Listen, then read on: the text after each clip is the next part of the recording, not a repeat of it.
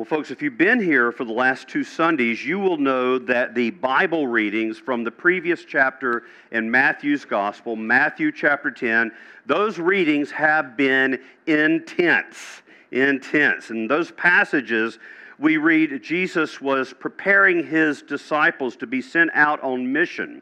And he told them that as they lived out the kingdom reign of Jesus Messiah, they were going to be met not just with welcome, but frequently with hardship and even with persecution. He told them that he himself was a divisive figure. Indeed, the person who divides all of humanity into those who reject him and those who embrace and receive him. He said that this division would even reach into the most significant relationships of our lives, even down into our families. He told them that if his disciples would be loyal to him even unto death, they would gain their lives. So like I said, the past 2 weeks, the words of Jesus have been intense. And then we come to this passage we read this morning, and I would call it an oasis of refreshment. All right, we heard the hard stuff. Is there any good stuff? Well, even the hard stuff was good stuff. But this is a place of refreshment. It's like, here's my Appalachian Trail analogy of the week. There's all down the trail, some seasons you have a lot of rain, some seasons you don't have much rain. I just remember there was one place, I think it was here in the northern end of the park on the Appalachian Trail, and there was you had like every shelter you go to, just about, you have to go down a blue blaze to get to the shelter. But then there was this little oasis. I mean, it was just absolutely, I took a picture. I wish we had a video I could show you of this place where the stream was just coming. It's a little creek. It was just coming over a mossy bank, and there was a tree root. It looked like something out of the Shire. Okay, I got my Tolkien analogy in there too. So we got, everything's covered. And it was just this beautiful pool, and we took our shoes off. We cooled our feet in that beautiful spring. It was lovely. It was a place of refreshment on a pretty tough slog. And that's kind of what this passage is like right here in Matthew chapter 11. It's a place of refreshment, a place to refresh our souls. And we hear these words, and beginning in 11:28, "Come to me, all who labor and are heavy laden, and I will give you rest. Take my yoke upon you and learn from me, for I am gentle and lowly in heart, and you will find rest for your souls. For my yoke is easy." And actually, maybe a better word there, translation-wise, would be, my yoke is kind. For my yoke is kind, and my burden is light. We call that passage the Great Invitation. And this is so important, because the Christian faith is inherently an invitational faith. It's not a coercive faith. Jesus invited his first disciples, "Come and follow me, and I'll make you fishers of men." Jesus invited, remember, the rich young ruler to come and follow him. "Go sell all you have and give to the poor, then come and follow me." And when that rich young ruler refused, he went away sad, and Jesus body slammed him and drug him back. No, he didn't. The scripture says that Jesus looked at him and loved him, but he let him walk away. Jesus is an invitational figure. And just to be invited instead of pressured or bullied or manipulated is refreshing.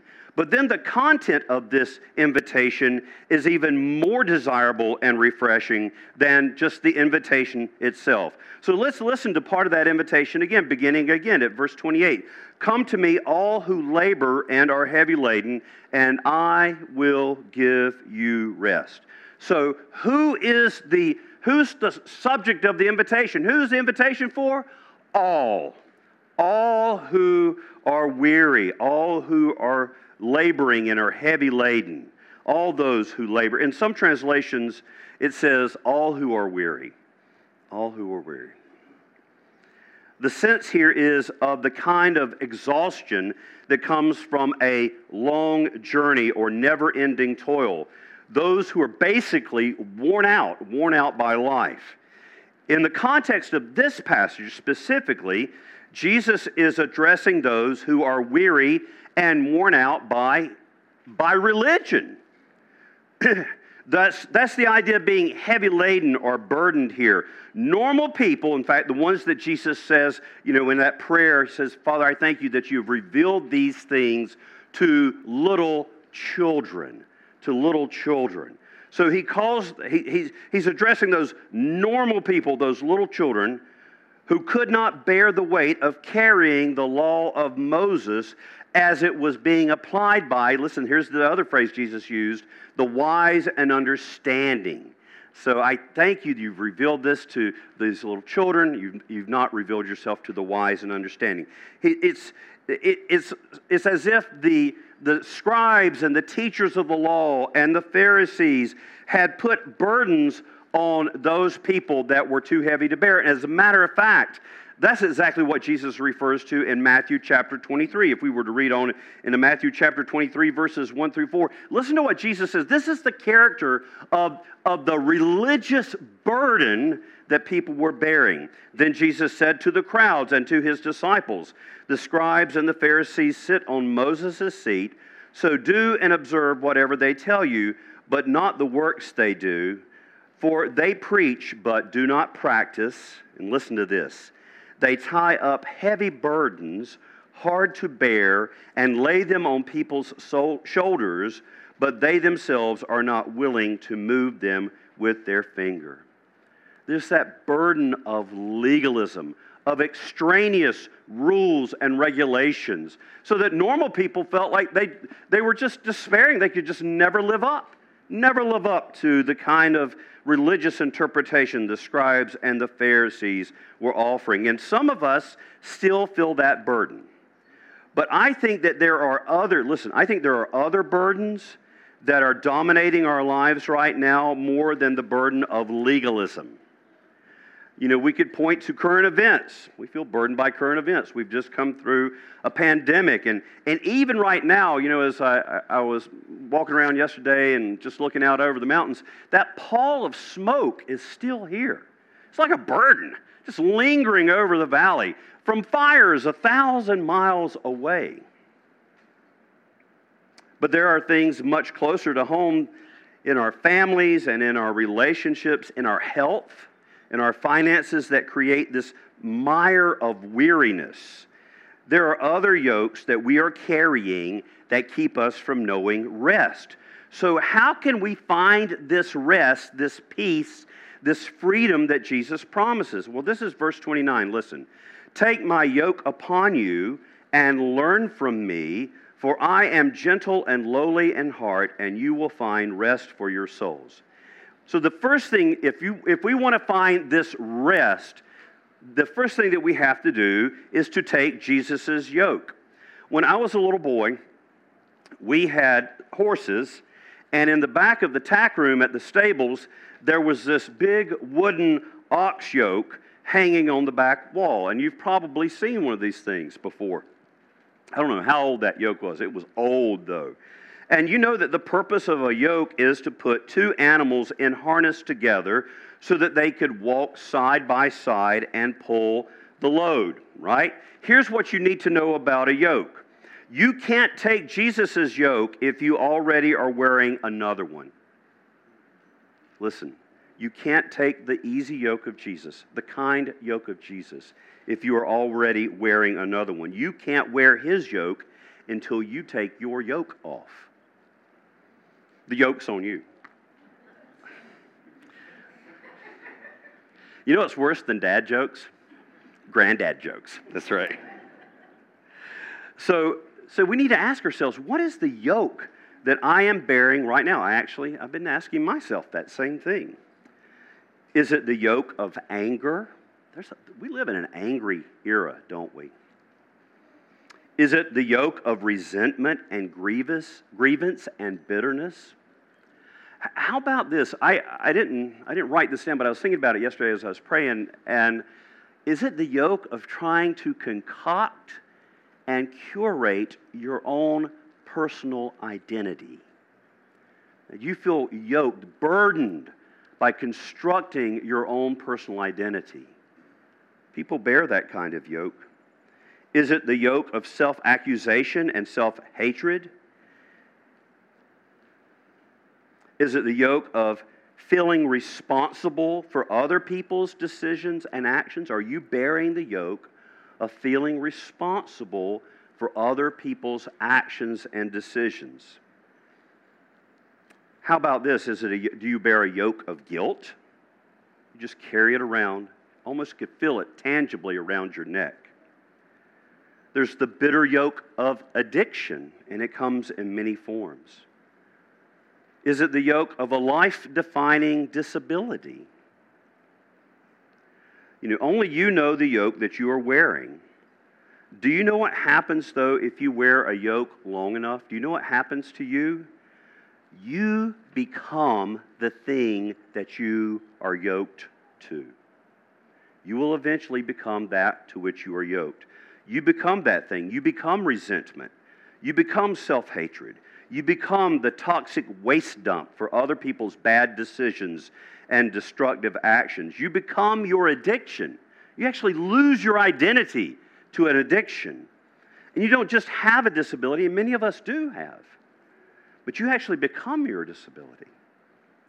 See, brothers and sisters, you and I were made to be the image of God, and now when we bear a yoke long enough, we have become the image of something false and dehumanizing.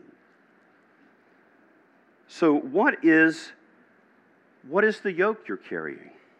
Because eventually we take on the identity of what we are yoked with. By the grace of God, what we need to do, by the power of the Holy Spirit, and in fact, we prayed that in the collect this morning, apart from you, we can do no good thing. We can't repent. We can't have faith. We can't do that which is good and right. We can't even think that which is good and right, apart from the power of the Holy Spirit. So in the power of the Holy Spirit, by the grace of God, we need to repent of our destructive yokes that we have embraced. And Jesus says, now be yoked to me. He says, learn from me. That word learn here is actually, it's a cognate of the Greek word for disciple. And so that word might be better translated, learn from me might be better translated, be apprenticed by me. Be discipled by me. Be formed by me. Take my yoke upon you and be formed by me. The whole project of discipleship, brothers and sisters, and we're in this season as we're leaning in to abiding in Christ. It's the mission statement of Church of the Lamb. And right after this service this morning at 10:50, we're going to gather again for an adult formation class, and we're going to lean even more into what it means to abide in Christ. But the whole project of discipleship is to be made like Christ. Romans 8:29, for those whom God foreknew, He also predestined to be conformed to the image of His Son. You're created in the image of God, and we're being made into the image of Christ. Or Romans 13, verse 14, Paul says, put on the Lord Jesus Christ, and make no provision for the flesh to gratify its desires. And then I love 2 Corinthians 3:18 because it really speaks to the dynamic movement of the life of discipleship. Listen to what Paul says in 2 Corinthians chapter 3, verse 18. And we all, with unveiled face, beholding the glory of the Lord, are being transformed into the same image.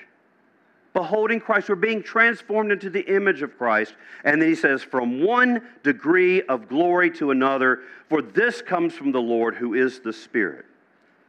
And there's something equally beautiful here. Verse 30 says that we will find rest for our souls because Jesus' yoke is kind, it's easy. And the sense is it fits well. You don't even know you're wearing it hardly. And His burden is light. So how could a yoke be kind? How could it be easy? Well, let me ask you this. If you were to have a yoke where you could yoke a Clydesdale draft horse with a Shetland pony and put them in harness together, who's going to be pulling the load? Who's going to be doing the work? Yes, that's right, the Clydesdale. Now, the Shetland pony will still be obnoxious because they are. They're hard to get along with. But that Clydesdale would be the one pulling the weight. The only remedy for the exhaustion and the weariness that we feel is to come to Jesus. Bring your anxiety and anger and guilt and addiction, whatever yoke it is, and lay that false, hard yoke down at the feet of Jesus. He wants to give you rest for your soul.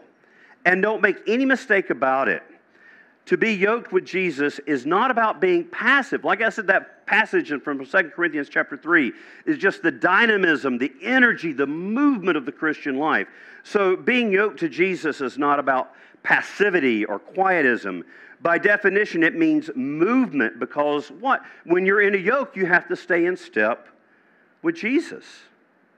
Being yoked to Him prevents us from being passive or indifferent or trying to direct our own lives. But a yoke also prevents us from being frantic and anxious. Being yoked to Jesus keeps us, if you're yoked to that Clydesdale, you will not run ahead of him. It's an immovable object almost. You will not get ahead of him because of our own perception of urgency of the moment. When we're yoked to Him, we will move when He moves, and when He comes to rest, we will be still, all exactly at the right time. So Jesus says, I am gentle and humble of heart. Please listen. This is so important. Our King, our Lord, is gentle and humble. Jesus is not a tyrant king. Jesus is not a tyrant. Jesus is not an oppressor king. He is not a king. He is not a Lord who will abuse you. We are so fearful about authority because mostly we see its abuse. But the Lord of the universe, King Jesus, will never abuse you. He will never take advantage of you. He will never oppress you. He will never bully you. He will never manipulate you. This is the kind of king that Jesus is. And we heard it this morning from Zechariah. Rejoice greatly, O daughter of Zion. Shout, daughter of Jerusalem. See, your king comes to you, righteous and having salvation, gentle and riding on a donkey, on a colt, on the foal of a donkey. Righteous and having salvation, gentle and riding on the colt of a donkey. You know, all of the voices from the commanding heights of culture tell us that Jesus is oppressive and that rejecting Him leads to genuine freedom. But those who have imbibed that false promise have actually, and we see it in our society right now, have the greatest rates of suicidality and depression and emotional health issues that we have ever measured in this country. And it directly corresponds and correlates with the rejection of this gentle and humble king. But look at the real Jesus, not the Jesus that you see concocted by those who tell you that He would be an oppressor. Look at the real Jesus that we see in God's Word. He came in His glory. Jesus came in His glory, riding on the colt of a donkey, and He was enthroned upon the humblest of thrones, the cross. On that Palm Sunday morning, Jesus came. What did King Jesus come riding on? Not a war horse, but on the foal of a donkey. And what was His throne? It was the cross of His love. Is it any wonder then, brothers and sisters, that Jesus comes to us again and again, still in the most humble means imaginable? Our King comes to us under the signs of bread and wine. I mean, it's not fancy. If you take grapes and mash them up to get their juice and just leave them sitting around, you don't have to do anything. It will be wine. Bread is just ground and wheat and mixed with some water and yeast, and you have bread. It's the humblest means imaginable. I mean, we do it every Sunday, and so we don't get the scandal of that, do we? That, listen, brothers and sisters, God is going to meet you in groceries this morning. Groceries! That's crazy. Because He's gentle and humble of spirit. He will not oppress you. He will not dominate you. He will invite you to walk beside Him. So if you are wearing a yoke that is wearing you out this morning, won't you take it off, lay it at the feet of Jesus, and take His kind yoke, His easy yoke, His light burden, and find the rest that God has promised you. So let's just take a moment right now. I want you to silently open your heart to the Lord and ask Him, Lord Jesus, what is the yoke that I am bearing that is not the easy yoke this morning? Show us, Lord, where we've slipped off your yoke and put on a hard yoke.